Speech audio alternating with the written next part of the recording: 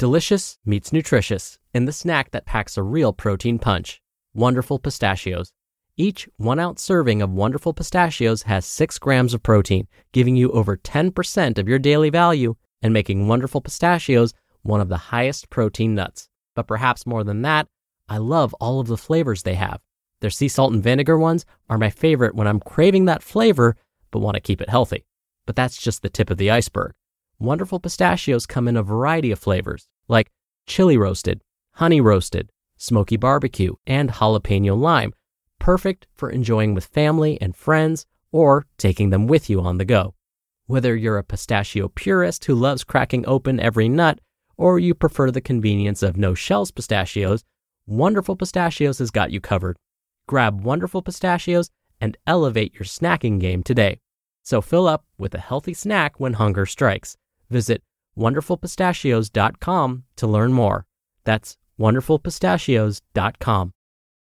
Mom deserves the best, and there's no better place to shop for Mother's Day than Whole Foods Market. They're your destination for unbeatable savings, from premium gifts to show-stopping flowers and irresistible desserts. Start by saving 33% with Prime on all body care and candles. Then get a 15-stem bunch of tulips for just $9.99 each with Prime. Round out Mom's menu with festive rosé, irresistible berry chantilly cake, and more special treats. Come celebrate Mother's Day at Whole Foods Market. This is Optimal Health Daily, episode 2370. 6 Unusually Specific Suggestions for Eating More Sensibly, Part 2, by David Cain of Raptitude.com. And I'm your host and narrator, Dr. Neil. Hey there, welcome back to Optimal Health Daily, where I simply read to you from the best health and fitness blogs for free, always with permission from the sites, and always with a bit of my commentary at the end. Oh, and on Wednesdays, I always provide a little bit of inspiration. Now, I happen to be listening to a book called The Talent Code on Audible by Daniel Coyle. The book describes how, with proper training, practice, and dedication, anyone has the potential to become great in their chosen fields. And one suggestion jumped out at me. The author described that whenever we try something new, it's going to feel uncomfortable at first.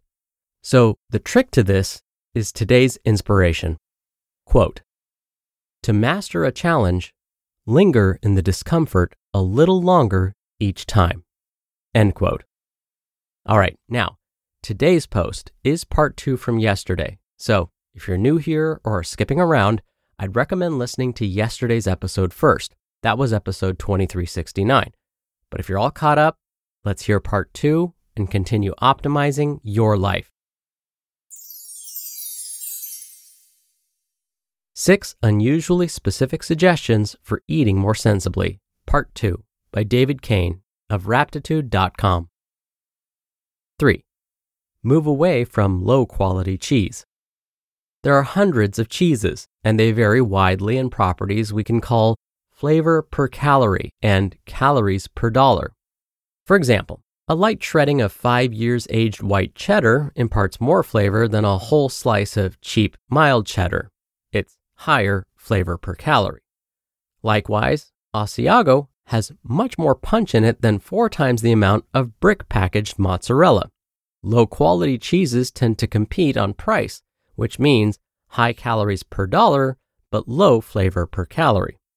Most cheese-involving foods can be remixed using high flavory per calorie cheeses like Emmenthal, Asiago, more pungent cheddars, Parmesan, Blue if it's your thing, and so many more. Going high flavor per calorie instead of high calories per dollar also means you get to enjoy higher-end ingredients without increasing your cheese budget. This adjustment could save hundreds of questionable calories a day for someone who puts cheese on things a lot. Coupling this with a generous downshifting of eating speed is a winning combo. The world of cheese opens up when you go high flavor per calorie. 4. Experiment with voluntarily wasting small amounts of food. Many of us have grown up with the belief that leaving something on your plate and eventually scraping it into the trash isn't just wasteful, but wrong. This doctrine makes sense if the problem is finding enough food to survive, but not if the problem is habitual overconsumption. In that case, it's doubly wasteful to use your body to dispose of the excess, because it only makes you into a human garbage can. Nothing is saved here. The extra intake is unlikely to be beneficial in any way, unless you anticipate life descending into starvation conditions sometime soon. Of course, you can usually save any excess as leftovers anyway. Leaving uneaten a small sacrificial pile of peas or mashed potatoes helps train our ability to voluntarily stop consuming without deferring to artificial finishing points, such as an empty plate. It returns the locus of control to your intentions and judgment, rather than leaving it to predetermined conditions such as how much food ended up on the plate in the first place. Cut down on the larger problem of food waste in more direct ways. Make use of all that old pantry stuff, and don't let anything go bad in the fridge. 5. Add plain, undressed vegetables to every meal. Try the bold move of including an unadorned vegetable in every meal: plain steamed broccoli, unsalted cucumber slices, or carrot sticks with no dip. Just eat some plants without trying to soften the blow by way of seasonings or dressings. In a culture in which food is always expected to entertain while it nourishes, it's strangely freeing to eat a thing solely for its nutritional value. Discover and appreciate, even if you can't precisely enjoy, the natural planty bitterness and crunch of plain vegetables, which, by the way, have already been selectively bred to be far more palatable than the original forms your ancestors were so pleased to find. I'm serious when I say this practice is liberating. By doing this, you're defying a strange and almost invisible cultural norm. We've come to expect food to always serve the taste buds, and sometimes to also serve our health and longevity. This backwards view of food is a recent human conceit, and frankly, it's killing us. Once you break through the all must taste good barrier, you can add a few plain or raw veggies to every meal to remind the body and brain that there's no reason whatsoever that all of our eating must be entertainment. And in fact, it's insane that we ever believed it should be.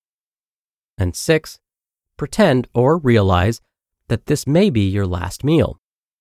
One of the reasons I'm fond of the novel All Quiet on the Western Front is because the characters, pitifully undersupplied German soldiers, spend inordinate amounts of time fantasizing about food. They daydream aloud about canned green beans and still chewy bread ends, and by the end of the war, half-jokingly claim that they now storm English trenches solely to capture their highly prized tins of corned beef. Their worship of ordinary food always made up whatever I was eating: cheese and crackers, lentil soup, scrambled eggs, feel precious and also sufficient. I still sometimes pretend that the sandwich I've made for myself with pastrami, tomato, mayo, mustard, and pickle on ciabatta bread is, for me, a rare and transcendent eating experience, as it would have been for almost everyone who has ever lived. It also makes less exciting foods, such as the plain carrots and cucumbers I talked about earlier, feel much more deserving of gratitude. Flipping into this mindset when I'm able to doesn't only make the food taste better, it makes it more fulfilling, tempering the usual impulse to overconsume. If the World War I soldier fantasy doesn't resonate with you, almost anyone can get the same effect through a Stoic practice called the last time practice. You pretend, and in doing so realize it's true, that this meal could be the last one that ever sits before you, which deepens and transforms the experience of eating it. Even in a life in which food is ubiquitous, for better or worse, it should at least sometimes appear to us as a rare and precious thing. You just listened to part 2 of the post titled 6 Unusually Specific Suggestions for Eating More Sensibly by David Cain of Raptitude.com. When you're hiring, it feels amazing to finally close out a job search. But what if you could get rid of the search and just match? You can with Indeed. Indeed is your matching and hiring platform with over 350 million global monthly visitors and a matching engine that helps you find quality candidates fast. Ditch the busy work. Use Indeed for scheduling, screening, and messaging.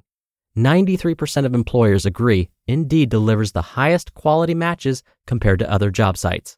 One of the things I love about Indeed is that it filters out incompatible applicants. So when you're hiring, the process is much faster and you only have to consider applicants that are already likely to be a great fit. And listeners of this show will get a $75 sponsored job credit to get your jobs more visibility at Indeed.com/health. Just go to Indeed.com/health right now and support our show by saying you heard about Indeed on this podcast. Indeed.com/health. Terms and conditions apply. Need to hire? You need Indeed. Hey, it's Ryan Reynolds, and I'm here with Keith, co-star of my upcoming film, If, only in theaters May 17th. Do you want to tell people the big news? All right, I'll do it. Sign up now and you'll get unlimited for $15 a month and 6 months of Paramount Plus Essential Plan on us. MintMobile.com/switch. Upfront payment of $45 equivalent to $15 per month. Unlimited over 40 gigabytes per month. Face lower speeds. Videos at 480p. Active Mint customers by 531.24 get 6 months of Paramount Plus Essential Plan. Auto renews after 6 months. Offer ends May 31st, 2024. Separate Paramount Plus registration required. Terms and conditions apply if rated PG. Dr. Neal here for my commentary. I really liked David's last suggestion, acting as if what you're eating is your last meal. It slows down the eating process and forces us to eat more mindfully. Hopefully, as a result, we'll probably end up feeling more satisfied with less food. Now, I practice something similar, but with my workouts. Whenever I feel unmotivated to work out, or like, I just have to get the workout in, so let's get this over with already, I remind myself to be grateful that I have the ability to work out in the first place, that I have the opportunity, the time, access, and that I'm in good enough health in the first place to be able to work out. It's such a powerful way to reframe this experience and feel gratitude instantly. Oh, and to find that motivation again to kill it in the gym. All right, that's another episode of Optimal Health Daily. Thank you so much for being here and listening every day. Thank you so much for sharing this show with someone. That's one of the best ways to help keep this podcast going. I hope you have a great rest of your day, and I'll see you back here tomorrow with another post and where your optimal life awaits.